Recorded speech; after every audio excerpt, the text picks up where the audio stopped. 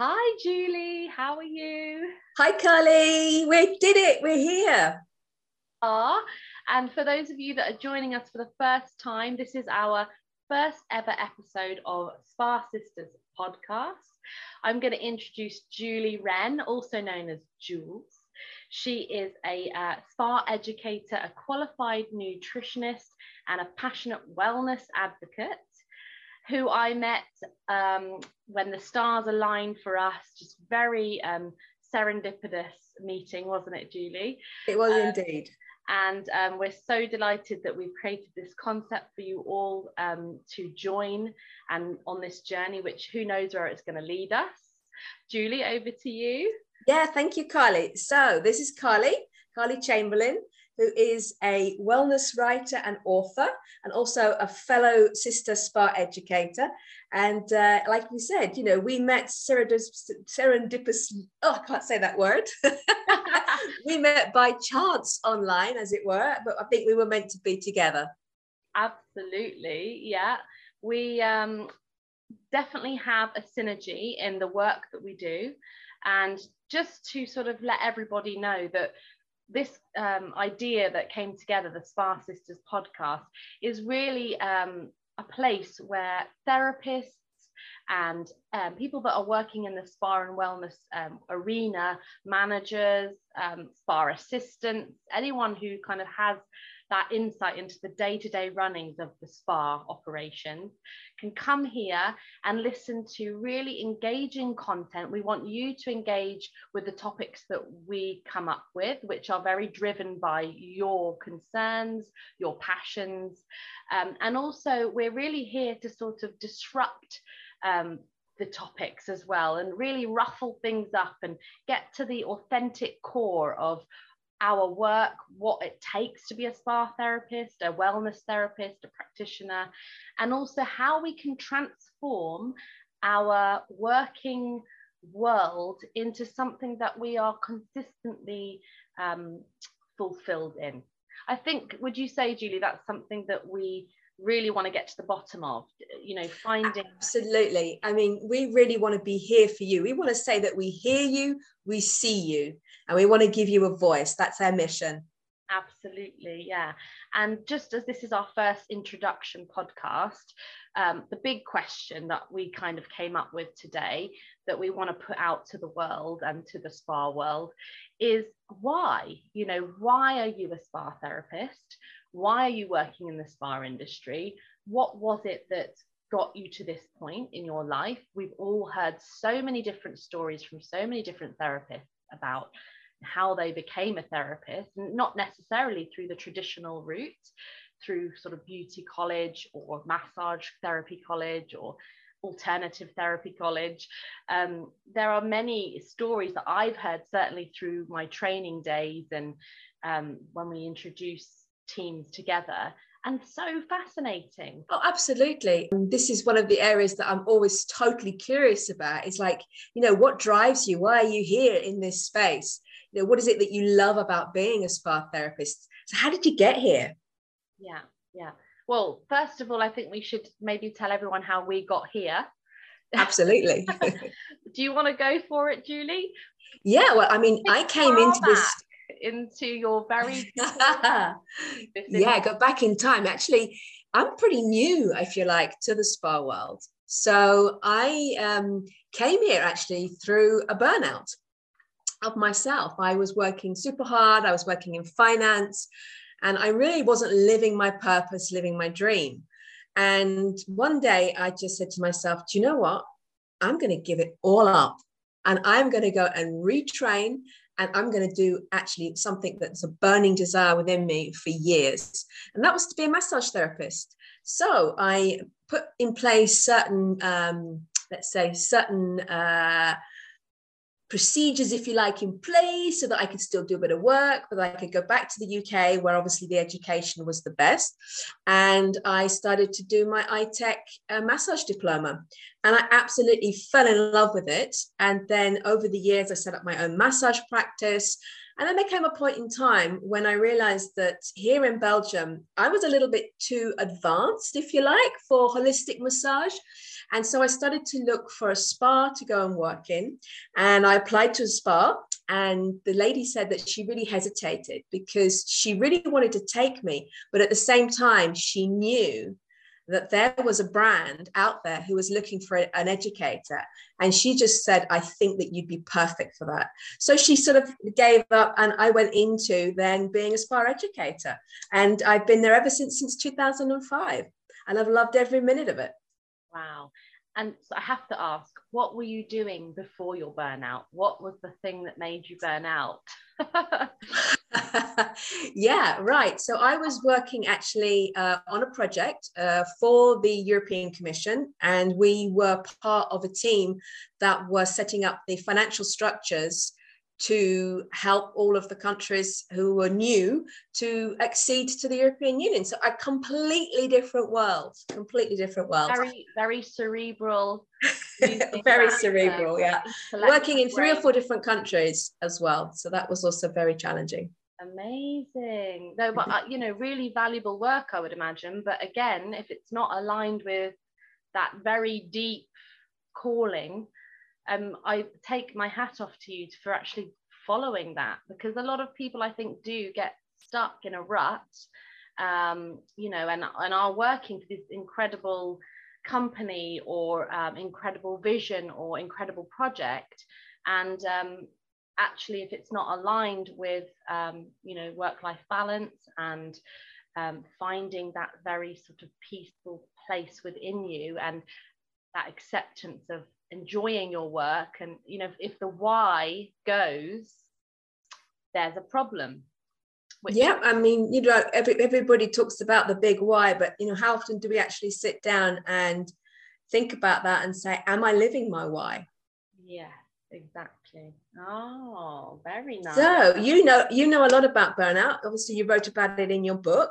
Yes. So tell us how you came into this great space. Well, again, like you, I was on a path very different to this. I was studying at university in media and film production, drama, and creative writing. So I suppose the writing has always been there for me.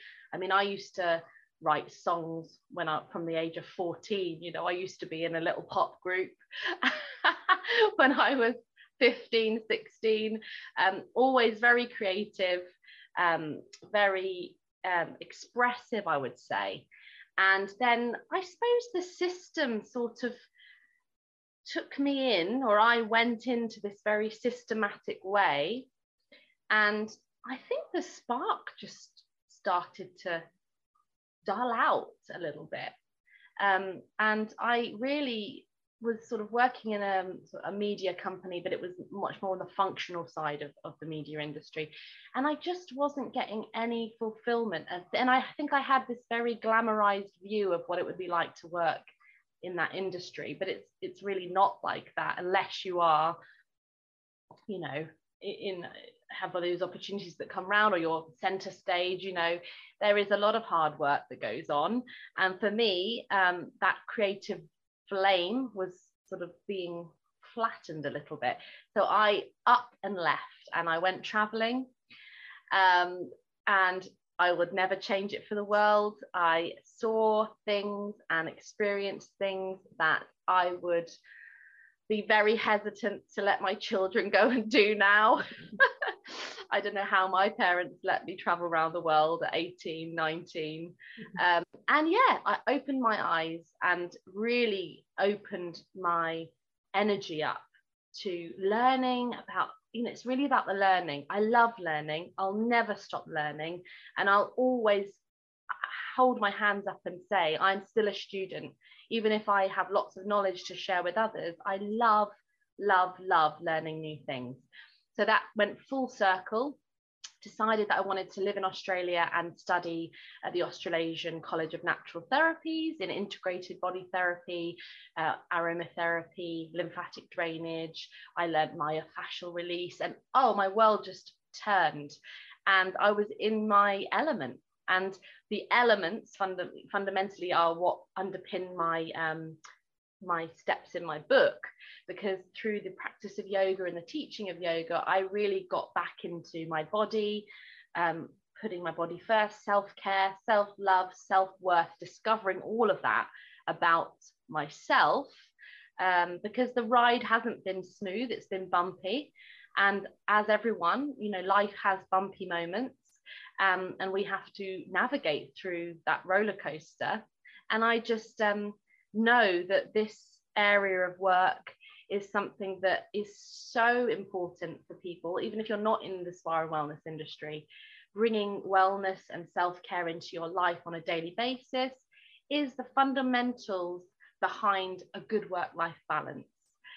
So I feel very lucky and privileged to, first of all, have met you as well and be here being able to do this with you. I think we love sharing and creating. But no, so one thing we've both come to understand is that therapists' welfare is a big passion of both of ours. Absolutely.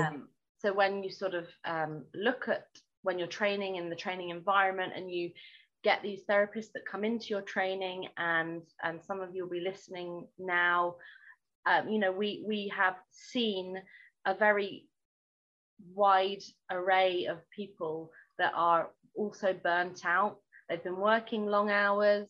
They might have been in the industry for many years, and they're sort of just going through the motions and want something new. They want to learn something new, and it's always nice when a new product brand comes into the spa. It's exciting for them. But yeah, there's definitely an underlying rumble that maybe we've both picked up on in our training sessions, of how we can really get our therapists to reconnect with the love of what they do again, the why of what they do. And so how do we have a happy life in the spa industry when we're working more than 8 hours a day, you know, working with our hands and our arms, not speaking for long periods of time, servicing people? How do we refill our tank? Yeah, I mean, Carly, I have always said that how can you deliver a 5-star spa experience if you're not living it? And that means not only living it in your personal life, but also living it in your working life. I mean, I'm sad to say that I've been to some places where you walk behind the doors of a beautiful retreat or a hotel, and you see a completely different story on the other side, in which a therapist is taking her break, the kind of food they're able to eat, and you know, that whole idea of, you know, can we shake things up? Should we shake things up? Is it the time now? You know, we've had this pandemic. Is it right the time now to rethink how we organize our spas and our daily working lives? And this is a question that I think is really important to put out there. It's not one that's meant to be, let's say, a problem for us, but it's something that we have an opportunity now to really explore. How could we be doing this differently? What does a therapist need to be truly engaged in what she's doing? You know, to give her back that va-va-voom in her day, so that she can give, or he can give, that amazing service from the first client to the last client with the same amount of energy. You know, there's perhaps a load of stuff in there that we could be looking at, you know, in terms of breaks, what kind of breaks we should be offering people. I mean, as you know, Carly, I went back to work recently to have that experience. Yeah. And that's a whole other story. But yeah, certainly, I'm definitely hearing from therapists all over that, you know, we need some change. Absolutely. And like you said, the pandemic has shown us a little insight into that change. So I know of a lot of spas, most of the spas went to 15-minute turnaround times between treatments. And from what I'm hearing, that's actually staying in place. So spas are effectively offering less slots for treatments and services because of this 15-minute turnaround time. However, they're using their creativity in ways where, you know, what can we also offer people to still keep revenue at the level it needs to be, but therapists are huge fans of that 15-minute turnaround time, which I understand. I mean, 5-minute turnaround is, in my opinion, bonkers, and creates an environment of anxiety, which is not what we need when we are trying to offer our beautiful guests a 5-star energy healing experience in some cases. So I know the 15-minute turnaround, I was privileged enough to have that 15-minute turnaround in my spa therapist career from day one. I worked with a beautiful independent spa in Bristol, and we had a 15-minute turnaround. There was no question. And we had very happy therapists. We had good discounts at the restaurant, you know, for food in our breaks. And breaks is a big question we're going to touch upon in the future podcasts. And also what quality food that we're eating. You mentioned there, like some people have the option to bring their food into the spa, so they get to make those choices themselves. Other therapists at destination spas might not necessarily have that choice of bringing their own food in if they're living on site. So these are all things that Julie and I have experienced as effectively outsiders looking in, but also having that compassion and understanding from our own experience as therapists, what it feels like to be a therapist as well. Yeah. Anything else you want to add in this session, Julie, in our intro session? Well, I'm going to come up with one of my first disruptors, and that is I'm going to advocate for an even longer break between, because if you don't have somebody cleaning up after you, that 15 minutes can be tight as well, especially if you are walking long distances. You have got to take obviously the extra precautions these days. A client only needs to be a few minutes late, and that 15 minutes can disappear fast. So I'm going to start advocating for a 20-minute turnaround. Whoa! I know. I can hear lots of spa managers say, is she crazy? But I'm actually going to think about that in a different way, how we could max out that. So to be talked about. And you've got a very good business background as well, so I'm sure you could make the figures add up. Yeah, well, we'll have some, hopefully have some people coming on to the podcast who we can interview just about that very subject. Exactly. And how to have the balance between being profitable still and at the same time thinking more about therapist well-being. Yeah, absolutely. And one of my focuses going forward with our podcast is what steps we can take as therapists to protect and manage our energy, especially when we're working on 2-hour rituals that we might be doing, and techniques I've developed over time with my yogic practice. What is energy, how we tap into it, how we can take responsibility for our own energy in that treatment room. So it's been amazing chatting to Jules, which is going to be a great beginning. And we can't wait for our next episode. We are contactable at Spa Sisters Podcast on Facebook and Instagram. And we also have an email, spasisterspodcast@gmail.com. I can also be reached at Carly I Am Wellness. And Julie can be reached at Wellness Hub Cafe. So thank you all for listening, and we will be back again for episode 2 ASAP.